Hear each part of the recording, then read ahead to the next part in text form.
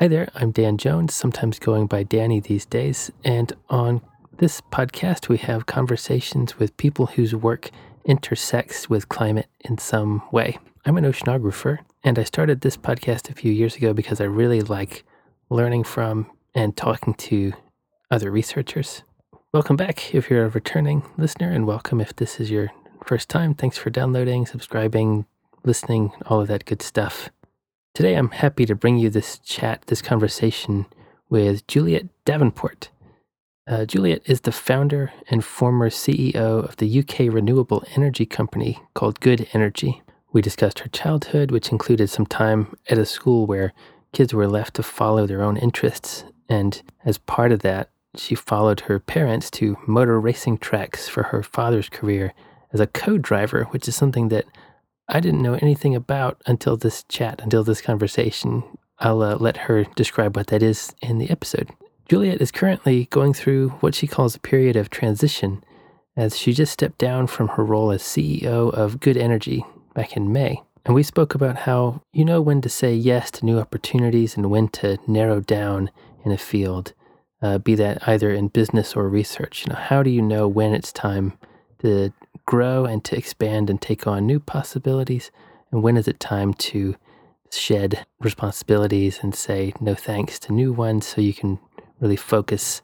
I think that takes experience and wisdom, I think. I guess there's no substitute for that. Juliet has a new podcast called Great Green Questions, where she brings together experts and comedians to dig into environmental questions such as, can we shop our way out of the climate crisis? And is being vegan the only way to save the planet? Okay, yeah, so definitely check that out. Thanks so much to Juliet for virtually stopping by on the podcast. I had a really great time chatting, and I hope that you enjoyed it as well. And thanks, as always, to Ella Gilbert, our excellent co-host. Okay, let's go ahead. Let's get right into this conversation with Juliet Davenport. Here we go.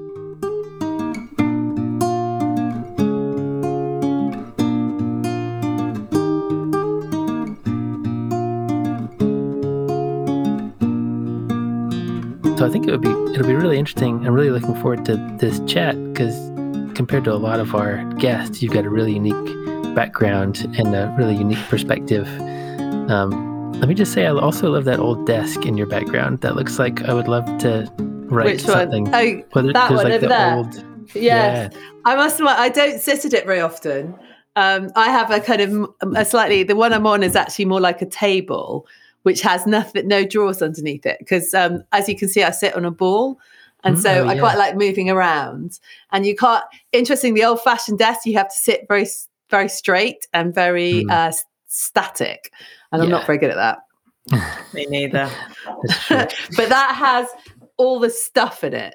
So I put all those bits and pieces like pens and cartridges and staplers and all that kind of stuff all goes on that desk. Yeah. It just makes me want to sit down and scribble something out. Some with a quill. Yeah, it looks old-fashioned enough. I want to write a treatise or something, and on that desk. Excellent. Yeah. So I guess if you don't mind, we could just kind of start at the beginning and kind of.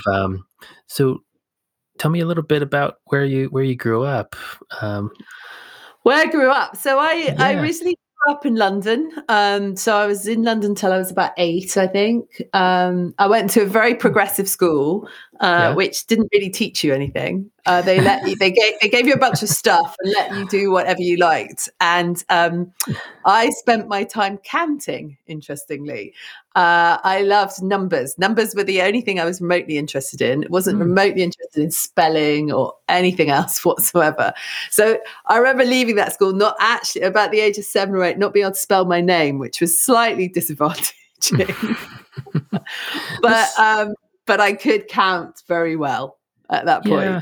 I mean, it sounds like there's some advantage to that approach, right? Because if you let kids follow their interests, they can go really deep sometimes, and they can get really, really focused into it. But I could see the other side of the coin as well.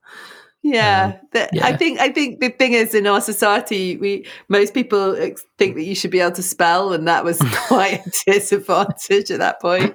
And I still make up words even to this day. So apologies if I make any words up on the podcast. That's valid. We can make up words. So language is evolving, and we are allowed to introduce new words into the vocabulary. And then we moved to the countryside, actually, very close to Swindon. And I grew up there for the rest of my childhood in kind of rural bliss, I guess. We had lots of animals. We had horses, dogs, sheep, ducks, chickens, rabbits. I can't remember how many else. Everything possibly rushing around at home.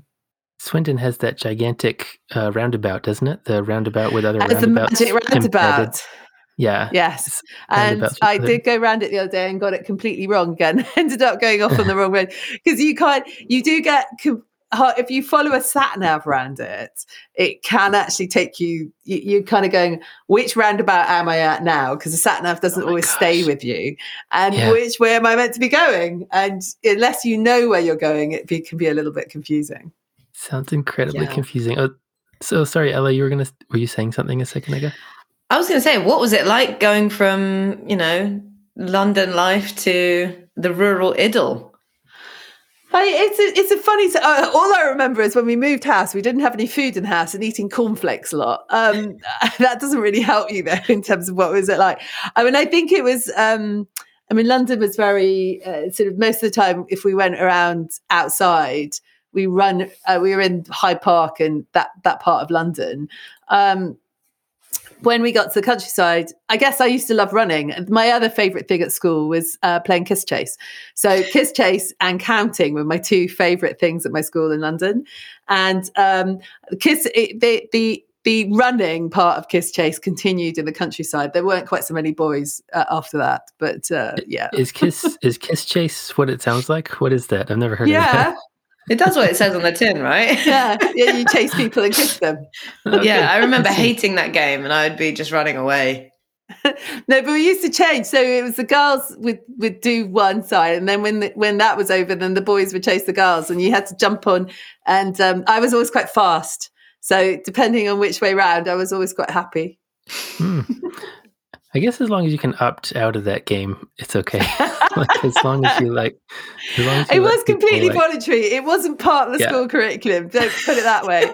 But there was one time where I remember when we played it, and nobody would come in from the playground. We just carried on. All the teachers were standing on the outside shouting at us, and we just were having such a good time. We carried on running around the playground. I think it was the running that was really exciting. That's what I really enjoyed. That moment that your group of kids just informed or reinforced to those teachers, like, you're not really in control, right? Like if we wanted to, we could take this thing over. We outnumber you. There's more of us than there are of you. Yeah. So it sounds like it was okay growing up kind of isolated. I gotta say, I grew up kind of isolated and found it frustrating. I've enjoyed getting back to a little bit more density personally. Yeah, but it sounds like it was okay for you. I actually grew up in a very high carbon household, which is slightly ironic given what I've worked in for the last 25 years. So my father was actually something called a rally and co-driver. So he used to do World Rally. He rallied the UK. I think he won the RAC Rally the year I was born, actually. And so a rally and co-driver is the guy who sits in the co-driving seat, doesn't drive. And they essentially have their own language where they describe to the driver what's going to happen on the road ahead so they can drive it as fast as they possibly can. But I spend a lot of time in Welsh forests watching cars at midnight go past, and on the side of racetracks, a lot of European racetracks, because he also he ran race teams as a later part of his job. Oh, wow. How about your mom? What was she up to? So my mum was an artist by training, but she did a bit of rallying when she met my dad as well. Yeah. So she used to rally with a female rally driver as well. So they were both at it for a bit. Huh.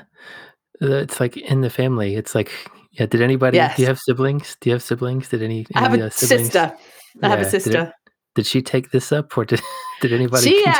She used to write about rallying. So she's a writer and communicator. So she did some writing about it.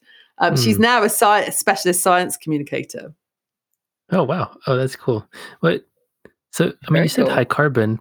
I mean, it is just one car, though. And even though you're driving it a lot, I guess, I mean, well, is it much higher carbon than other households? The point is, I mean, the whole point about rallying and racing at the time was it was promoting an industry, so it was promoting the motor industry, and one of the reasons they did it was part of the marketing for motoring. So if you had a world leading rally car, then you tend to sell those cars better. So the Peugeot 205, I don't know if you remember that car. That was the Lancia Integrale. There were a bunch of cars that became very famous because of their rallying that then went through and they sold very well to people who just bought cars. Oh, right. Okay. So it kind of is supporting that whole industry and culture exactly. Buy a car, set carbon on fire, put it in the atmosphere. Yes, exactly. Yeah.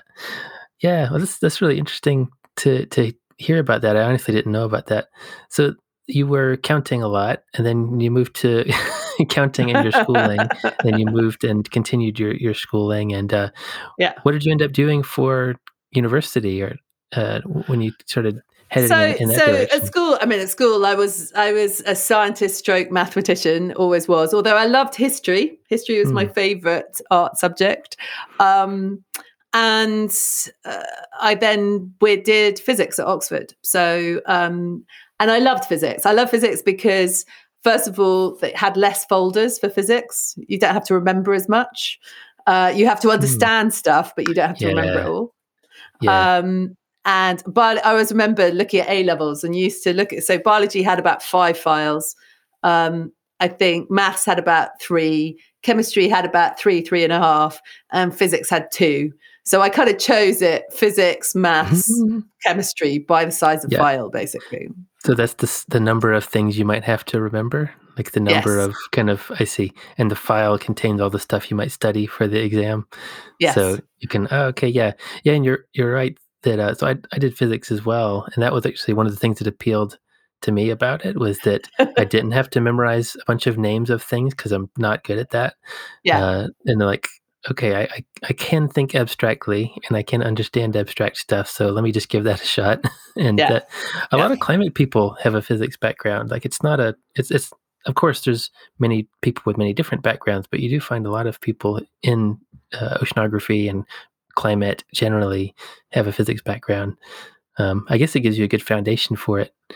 So, well, you've got, you've got thermodynamics, you've got all the maths of the equations. I mean, it's very similar. And I guess my last year at university, that's when I did atmospheric physics. And that's when I got interested in climate change. Yeah. So any interesting or notable things from the atmospheric physics in Oxford? So, what were the notable things? Well, one of the things that we learnt about, which was always fascinating, was why Michael Fish got his forecast so wrong when he said that there wasn't a hurricane hitting the south of the UK in, was it 1987, I think the storm one wasn't it? So the 1987 storm that hit the south of the UK, Michael Fish came out on national television and somebody rang him up and said, there's a massive storm. He said, don't be silly, dear, it's not. And of course, there was this massive storm and it did take out huge numbers of trees, was very destructive. And I do remember sitting in our physics class understanding why they got the modelling so wrong. And that was fascinating. So generally, obviously at the time, they couldn't take that many data points for the model, for the climate model, not for the climate, for the weather model. And they normally trusted people on boats to, they weren't quite sure about temperature. So they took into account they might get the temperature wrong or might get the pressure wrong, but they normally expected people on boats to know where they were. And this particular boat was 100 miles off course. And obviously it was 100 miles north of where it thought it was in the Bay of Biscay when it took the temperature point. And they plugged that into the model and then it completely threw out the forecast. And so for me, that was fascinating. I was like, wow, that's about modeling. It's about data. It's about forecasting, kind of all the things I've then got involved in over my life.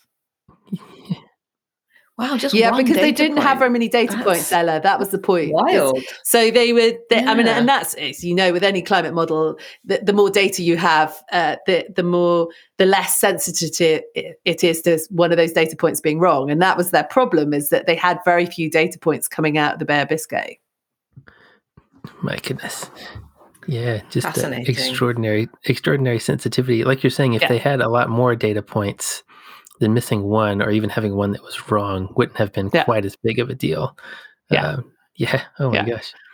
So I mean, and that was what was fun, is that you began to understand the sensitivity of these models and the complexity as well, and the fact that they didn't model nothing. No model of the future is ever right. I mean, and that's one of the things I think scientists find really difficult to communicate to the wider world, that models are a guide, they're a learning tool as much as a forecasting tool. And I guess I knew some of that, but I learned that even more deeply when I was doing that course. Yeah, that makes sense. I'm reminded of something. I think I saw it on Twitter. I can't remember. It was in response to someone complaining about, these weather forecasts are never right. And I think it was I'm not going to mention like an organization, but it was somebody who's in meteorology, basically saying like, well, if you know a better way to solve the, 3-dimensional Navier-Stokes equation, like, please come join us and help us with that problem. Cause we're doing a pretty good job, I think, and we're doing the best we can right now. It is a really, really complex problem. And it's kind of amazing we can have weather forecasts at all in the first place. I mean, also, I think the UK is particularly complex because we sit next to a massive body of water, and we have very complex weather systems that clash. I mean, we're a place where weather systems fight over the UK, essentially. That's how I see it. I sort of set it up as a fight between the north and the south, and kind of what happens in the middle. You can feel it. War in the sky. You can feel it like when the jet stream shifts, when we're on one side of the jet stream or the other. You can really, that's a very clear difference for me, for sure. So I'd be really interested to learn about your transition into the kind of professional world and into starting a company. That's really interesting. And that's also something that most of our listeners won't really be that familiar with. We got a lot of people who are in science, people like myself who are in research.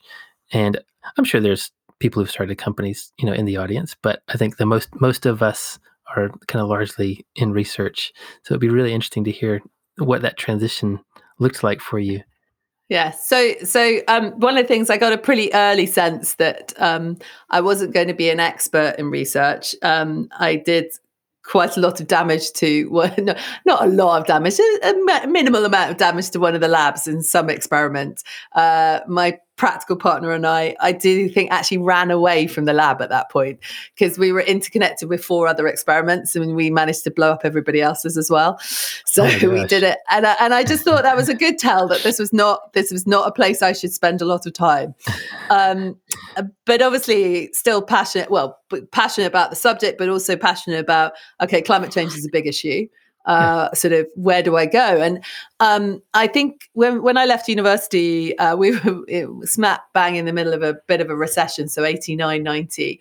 There weren't a lot of jobs around, and there wasn't really an industry. I mean, if you said, is there a climate change industry, or is there an industry trying to solve climate change? Is there a renewables industry? None of that really existed. So I did spend quite a lot of time slightly wandering around existing. I spent some time doing sports PR, which I have to say isn't a natural route to working in the energy sector or the climate change sector. I sort of fell into that role. But on looking back, incredibly useful to learn how to write a succinct press release and understand how to do decent communications, because I don't know about you guys, but it wasn't part of my degree, any form of communications. And in fact, having done a physics degree, I don't think I actually had to speak for 3 years in reality. I mean, I obviously did speak a lot, but I didn't have to. And I don't think I had to write much more than a paragraph at any one point. No. So your capability of communicating to the outside world was pretty minimal.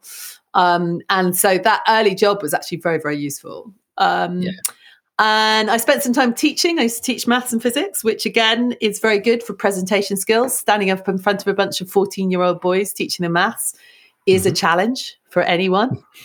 So that was really good. But I decided to do a degree in economics because what I felt was, obviously I had the science side of my degree, but I wanted to understand, if you wanted to do something about climate change, you were going to have to, you could either go down the scientific route and do the scientific research side and provide evidence and information, or you were going to have to challenge the kind of status quo in terms of the economics.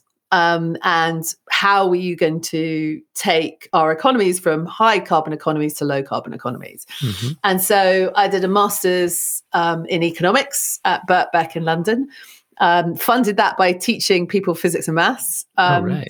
Yeah. And in the middle of that, I did an internship in the European Commission, which was brilliant because I went and worked in their energy policy unit. So I got an overview of energy policy at an EU level, but also at a member state level, because they kind of coordinated quite a lot of policies at an EU level.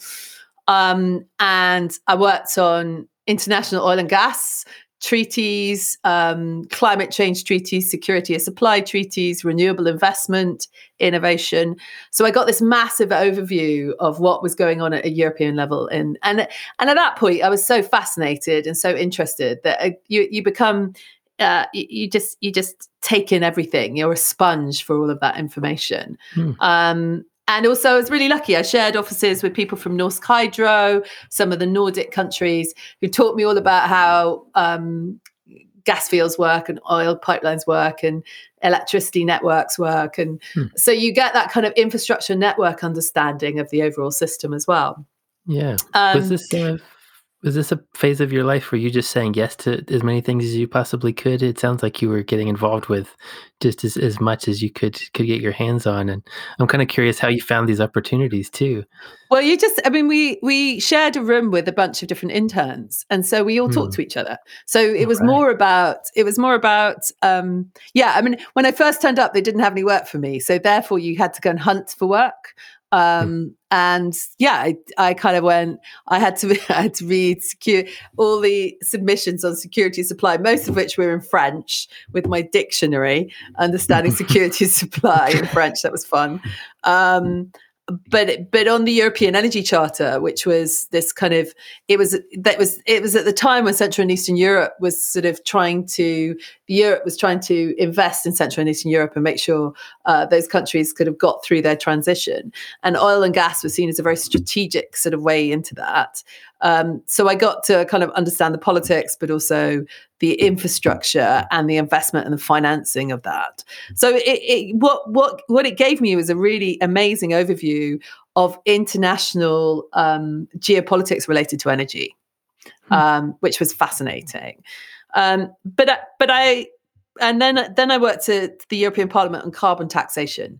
So again, looking at a sort of infrastructure and economic tool to try and introduce pricing on carbon, which was fascinating. Because again, what you learn is that if you're a purely academic economist, then obviously carbon taxation seems like a wonderful idea. You price carbon and it all sorts itself out. But when you actually get in the reality of it, you have politics, you've got existing infrastructure, you've got existing economies, you've got a bunch of biases already in the system that completely knock out that kind of theoretical sort of silver bullet. And that was what was fascinating. So I had a great time at Europe. Lots of fascinating people. I learned a huge amount in 1 year. So it sounds like you start to learn about the constraints on the system, like moving to a carbon neutral or carbon free kind of economy isn't as simple as just putting on a carbon price and waiting for things to shift over. Because you'll have you could have big shocks in the system if you're not careful. With big implications. It sounds like I'm not enough of a policy expert to drill down on any details there, but that's really, really interesting to hear. That kind of on the ground perspective, getting used to that. So somewhere along the way, you founded this renewable energy company? Yeah. So when I left Europe, I then did some consultancy, and part of that was doing some work on the technical potential for renewables across 30 European countries. And I got to travel to most of those countries and find out about what was their technical potential, but also what was the political potential and the economic potential. And when I was presenting the findings of that in Greece, I met a guy who'd set up an investment fund in Germany. And one of the things that struck me during this piece of work that I'd done, one of the conversations that was always left out was, what about the end user? What happened to the end user of the energy? So it was always about policy or policymakers or the industry or the technology, but it was never about the people who actually use the power. And we basically had that conversation at this conference in Greece, and came away, and sort of within a couple of years, he basically funded me to set up a company in the UK, to bring on some people to run that company. So I founded it, but I didn't actually run it to begin with, because I'd never run a company. I didn't know what to do. So I brought some people on who did. So that was a really interesting time. And so that all sounded very straightforward and simple. We got a nice German funder. We set up the business. And it was all lovely and simple until the German funder went bust. And at that point, then everything becomes very complicated, because you're a business, you've been launched, but you don't have economies of scale, and you're not profitable. So suddenly you have to go and find a bunch of other funders. And we kind of worked together as a management team to try and figure out a way through that. But in the end, we ended up splitting up. So part of the management team ran an IT company, and I took the green company, and actually eventually crowdfunded it, because we had customers who loved what we did so much. And kept ringing up and said, could they invest? And I went, okay, maybe we should let them invest. And that's what we did. And that was really, so Good had a kind of double start. It started its world initially as a part of subsidiary of a European brand, and then stood on its own 2 feet a couple of years later. Oh my goodness. I'm hearing a lot about the importance of networking, talking to people, and being open to possibilities. I'm still getting kind of a sense of saying yes to a lot of different things, and like, yeah, let's go for it. Yeah. I think in an early stage, the thing is, you can plan everything down to the last piece, but as soon as you take that plan out, it doesn't work. No plans ever survive their first encounter. And I think what you have to do is, I always think of it a bit like, Jenga, giant Jenga. You must play that. Do you guys play that? Yeah. And the stacking block game. You have the yeah. And essentially what you do is, in Jenga, what you do is you spend your life sort of pushing different blocks until you find one that will move. And I guess starting up a business is a little bit like that, is that you have the idea. So you've got the tower and you know that something's going to move, but you don't know which block's going to move. So what you have to do is try lots of the different blocks until you get one to move. And that's what happens when you set up a business. Yeah. I like that analogy. Knocking on many doors until it is. And you kind of have to be prepared to be flexible at the beginning, because whatever your perfect idea is, actually, if nobody wants it, then you're going to have to change it. Yeah. On a smaller scale, might be perfect for you, but no one else. On a smaller scale, that's kind of how I have picked research projects over the years. Just kind of poke at them and see, is this going to work? Is this going to work? And if it does look like it's promising, I'll give it a shot. And if not, I'll abandon it and just leave it to the wayside. Well, that's what they call agile these days. Agile is all about, that's what it is. Agile is all about saying, I'm going to try this, and if it doesn't work, I'm going to try something else. That's what it really means. I'm glad it has a fancy name. I called it a desperate attempt to survive, is what I called it. I called it, I need a job. How can I stay employed? Good. So where did you go from there? It's you're still involved with that. You mentioned the green aspect of the company, so that's still going. Yes. No, completely. So, from there, I became CEO. I've run it for 20 years, and I've been through lots of ups and downs and highs and lows. But So yeah, it was an interesting 20 years, but I've decided to step down to kind of spread my wings and see what else I can do. And I've learned a huge amount during that time. I think you have to when you run a company, you have no choice. Yeah.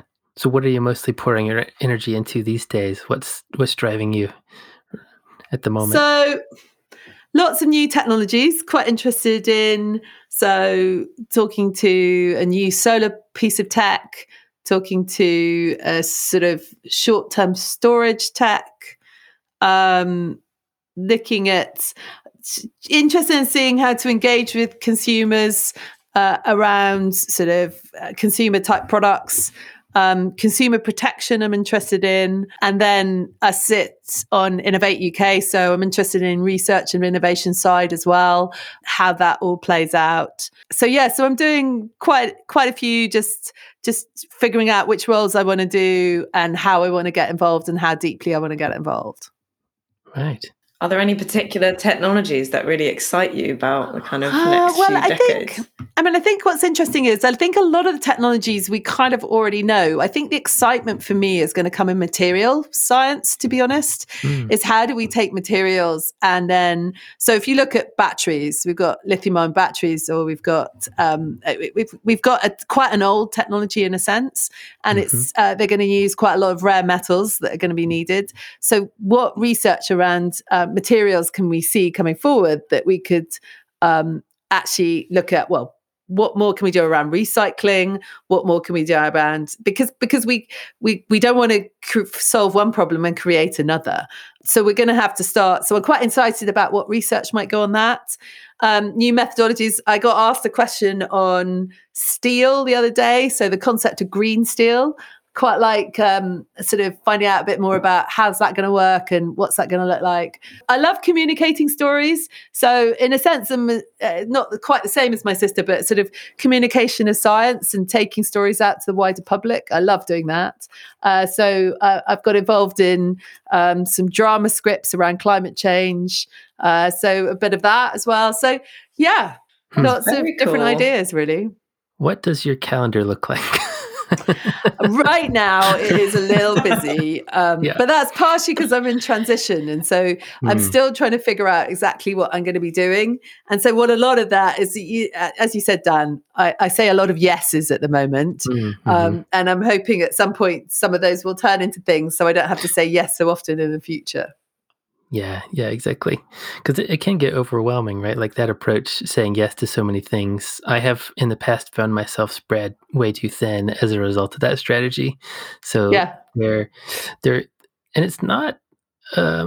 There is a point beyond which it's not good for one's mental health. I'm not commenting on your case in particular. I'm just saying in general, there is a threshold one can find that like, oh, this actually isn't good for me at some point. So I don't know how to strike that balance appropriately, like how to say yes to enough things to have enough irons in the fire, but still being mindful of your mental health. It's just this constant adjustment, this constant kind of balancing act, I guess. I think it is. I'm sure you guys find it, if you do things that you like as well, that is important to really figure out what my key criteria are. One, I want to work with people I love working with. So I enjoy their company. I think that's really important.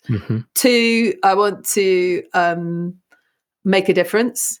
So I got offered a job recently, which was very well paid, and I could probably do quite straightforwardly, but it wasn't doing anything. It's not going to change the world, and that's what I'm interested in doing. So, yeah. So you're very intentional. It sounds like you have that kind of overarching strategy, which helps you pick, which direction you want to go in.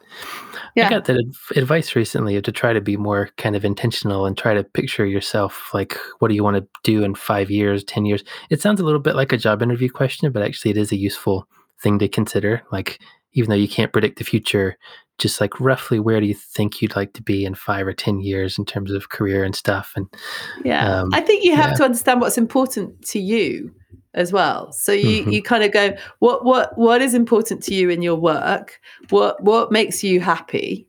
and what makes you feel that you've done something for the wider planet, I guess. Yeah. I mean, I think those are the questions you have to ask yourself. It needs to be consistent with your values is one way I've heard it put. Yeah.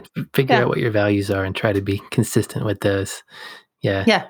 I just saw Ellen nodding. Do you have any comments on that, or do you have any thoughts on like balancing, many different projects and being intentional about selecting? I am the worst person to talk to about that. I just have a real big problem with being offered these exciting projects and be like, yes, I've got to spare 1 hour every month and I can totally do I can add another job to my list of 5. That's fine. That's totally fine. I've got, I only need to sleep 2 hours a night. That's cool.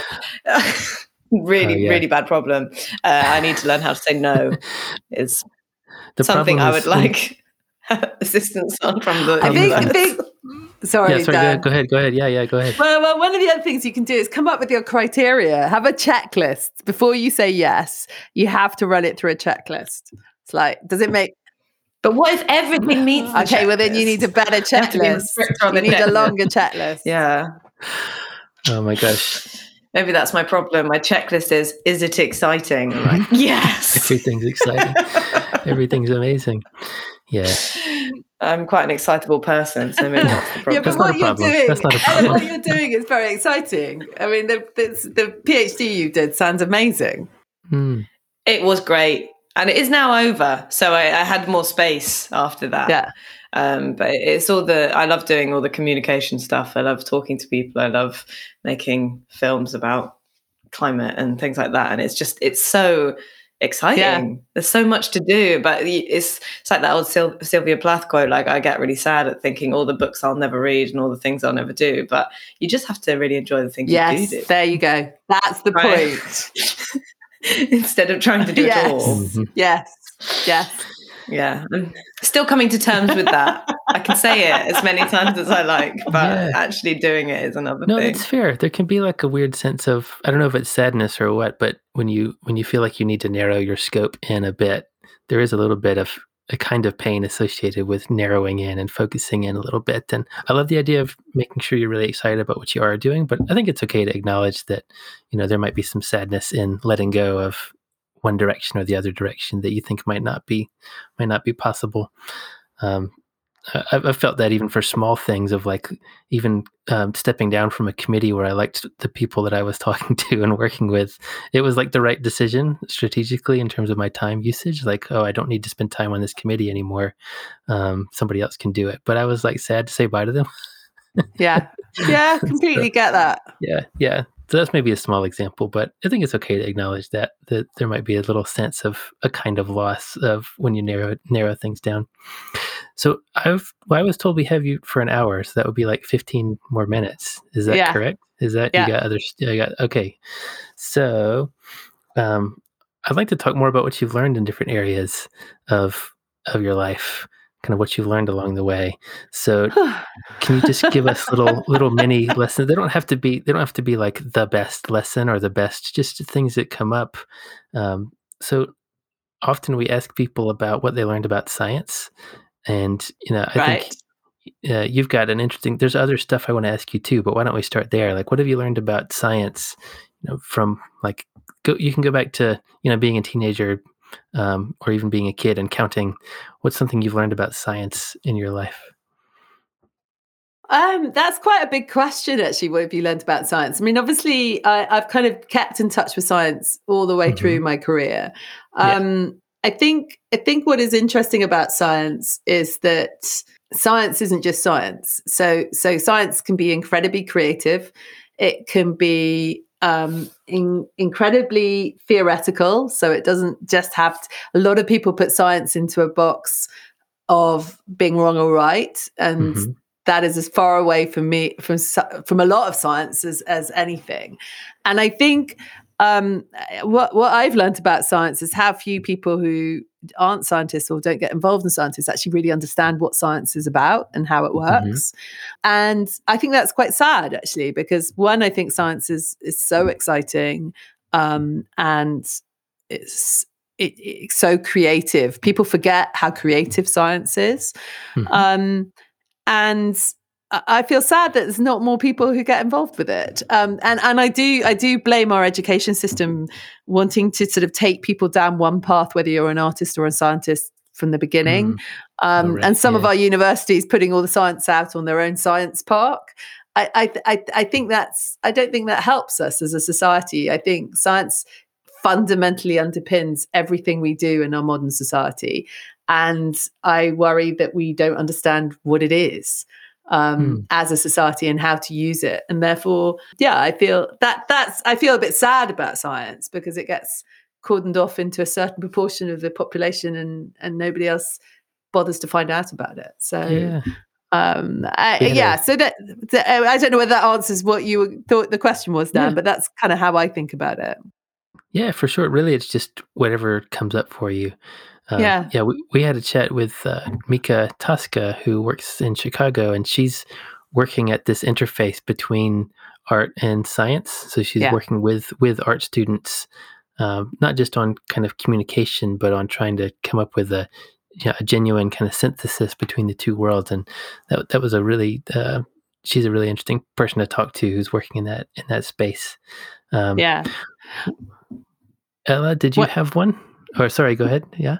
Yeah, no, when I worked at NERC, so when I was on the council of the National Natural Environmental Research Council, we did a lot of work on communications. And in fact, that was one of, I think, the breakthroughs for that council was that they actually put money aside to invest in science communication. Because I think particularly science around climate change has been hijacked so many times in the public arena of people not knowing whether the concept of uncertainty and people not understanding that it was so important. And so that was incredibly important for me.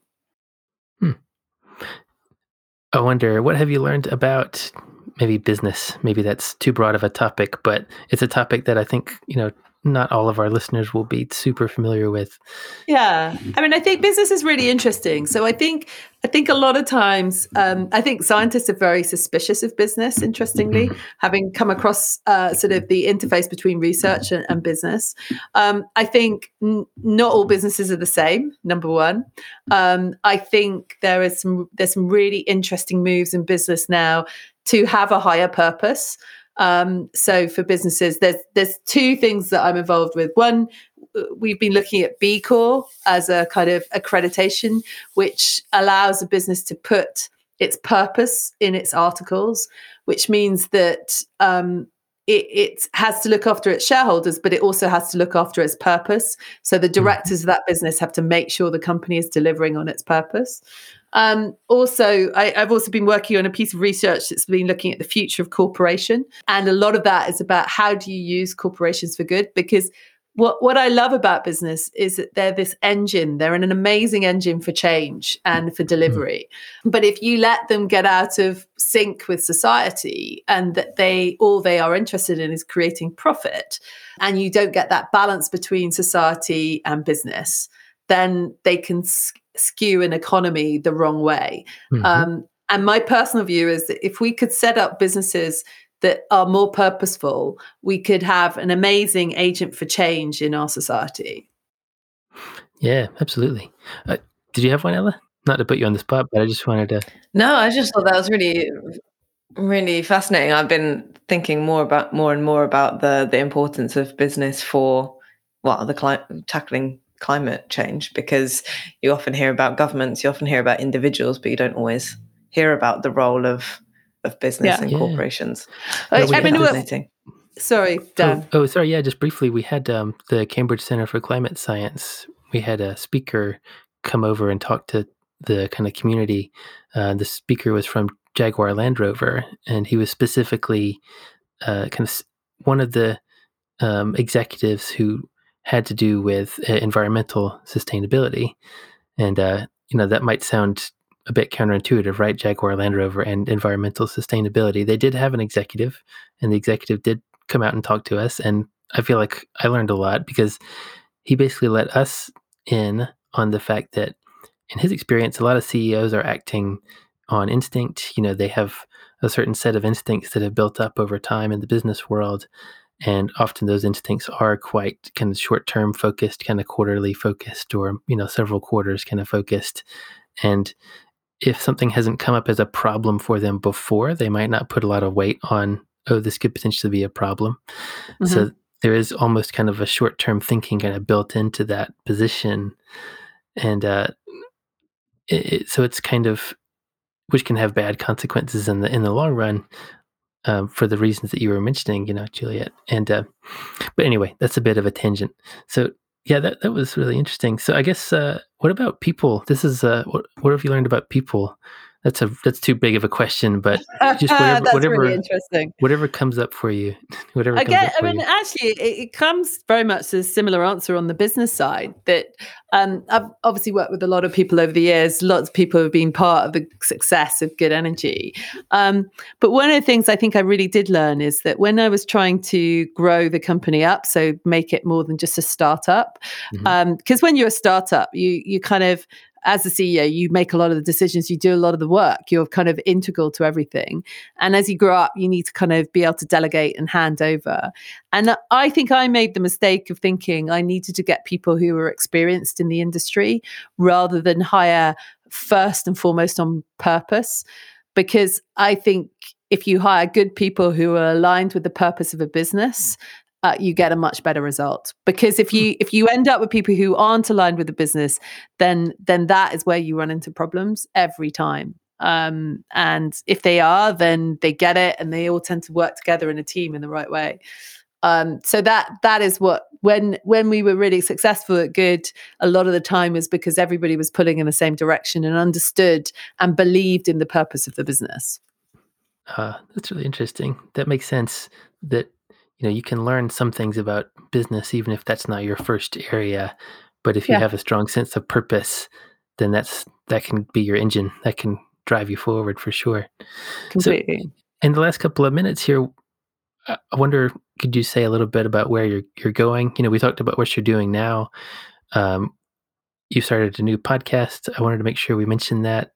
Yeah. Great Green Questions. Do you want to tell us a little bit about the Great Green Questions podcast? Yeah, so one of my beliefs has always been is that if we, on the environmental side, we should always try and engage with a wide audience. And sometimes when we're too hardcore environmental, it alienates a lot of people. So the whole idea of the Great Green Questions is really to bring one or two, maybe even three experts together, plus a comedian. And the reason for bringing the comedian in the room is really to represent a wider public, to give a view. Normally, they've got some kind of environmental credentials on the podcast as well, and to then set up a question that lots of people are asking. So I think our first one was, can you love cars and still be an environmentalist? Then we went in, is the only way to save the planet by being vegan? And so we're not trying to we're just trying to unpack some of these questions that can come across quite often as something that people give other people a hard time about. So if you go down the local pub and you say you're an environmentalist, but occasionally you have chicken on Fridays, somebody may say, oh, well, you can't be an environmentalist because you eat chicken on Fridays. and the whole podcast is really to explore some of those myths and to sort of embrace and really understand where the key issues are, but also ask those deep questions as like, is there a challenge with coal build? What should we do? What happens if the whole planet went vegan? And it's sort of envisaging some of the questions that, and really going into them rather than being just at a surface level. But we do use a sense of humor. Not everybody likes that. So some people feel that it's too serious a subject, that we can't use a sense of humor.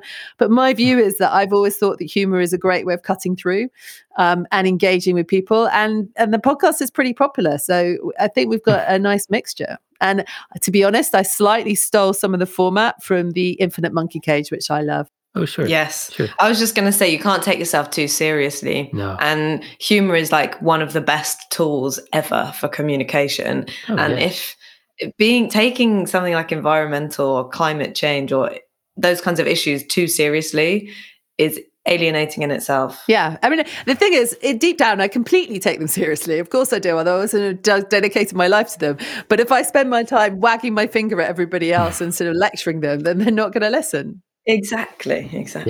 Yeah.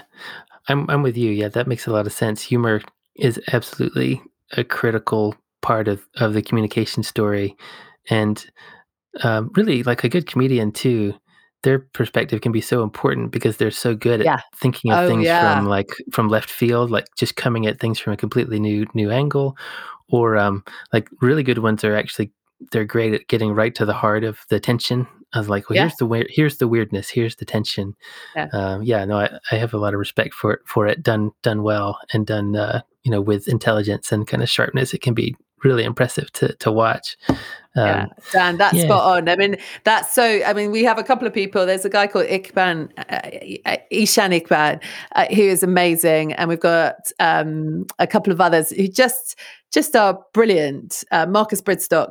They just come in and they bring, as you said, they bring that wider view and then they bring it back to the to the particular issue. Mm-hmm. By the way, I also approve of you stealing formats from other podcasts. I do that all the time. This format is 2 or 3 podcasts that I like to kind of smush together, and it's actually part of where I got the 2-hour idea, because one of the podcasts I really like is 2 hours long, and the host is like, well, people don't really relax until hour 2, until like you get past the first hour, and then you feel safe, and then like you really might get a little bit more deeply into things. Not everybody can do that. Not everybody's schedule allows for the 2-hour thing. But I've found that it does work. Like once you've been chatting an hour, you can kind of relax into it a bit more. But I feel like we got relaxed pretty quickly. I felt like we were all right. I felt like we kind of got comfortable pretty quickly. So that was really good. Well, I guess we need to let you get out of here on time. I don't know how if your next thing is starting in less than 1 minute, or if we need to get you out of the door. I've probably got a little bit of time, but only a couple of minutes. But yeah. Okay. Ella, you want anything else you wanted to say or ask or highlight here at the end? Nothing especially. It's been really cool to hear your experience and what an interesting route you've taken. Yeah, well, I wouldn't necessarily recommend it for everybody, but it was a route sort of. And I think the key thing is not to have a fixed route, is to know where you want to try and get to, and then just every time you come across something, figure your way through it. I do love is that I now seem to be called Careful Emoji. Yeah, I had noticed that. Was that at the beginning? Fascinating.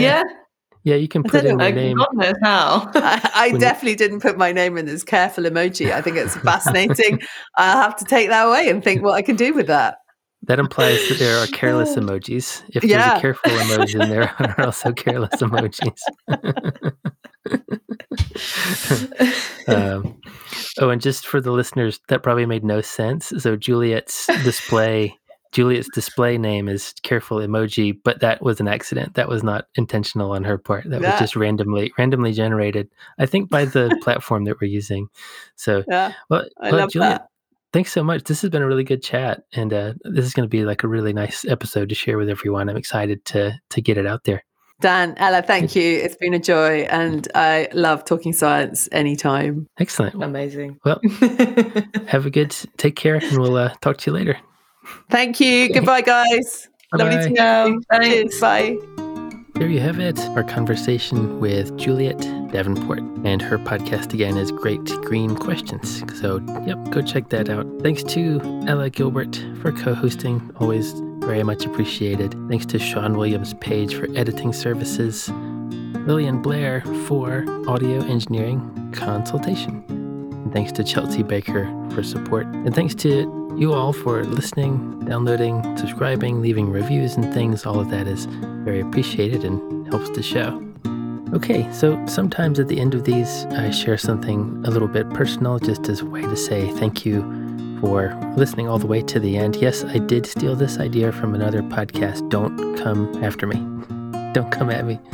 So the thing that I wanted to share after, a couple of years basically of thinking about this, reflecting, talking with trusted people, I've accepted something. I've accepted that I'm a non-binary person. My gender doesn't really fit into the boxes that it's assigned very neatly and very comfortably.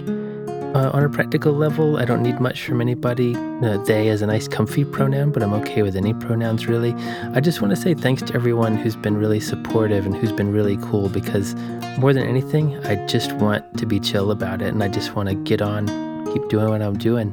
So take care of yourselves. Talk to you later. Bye-bye.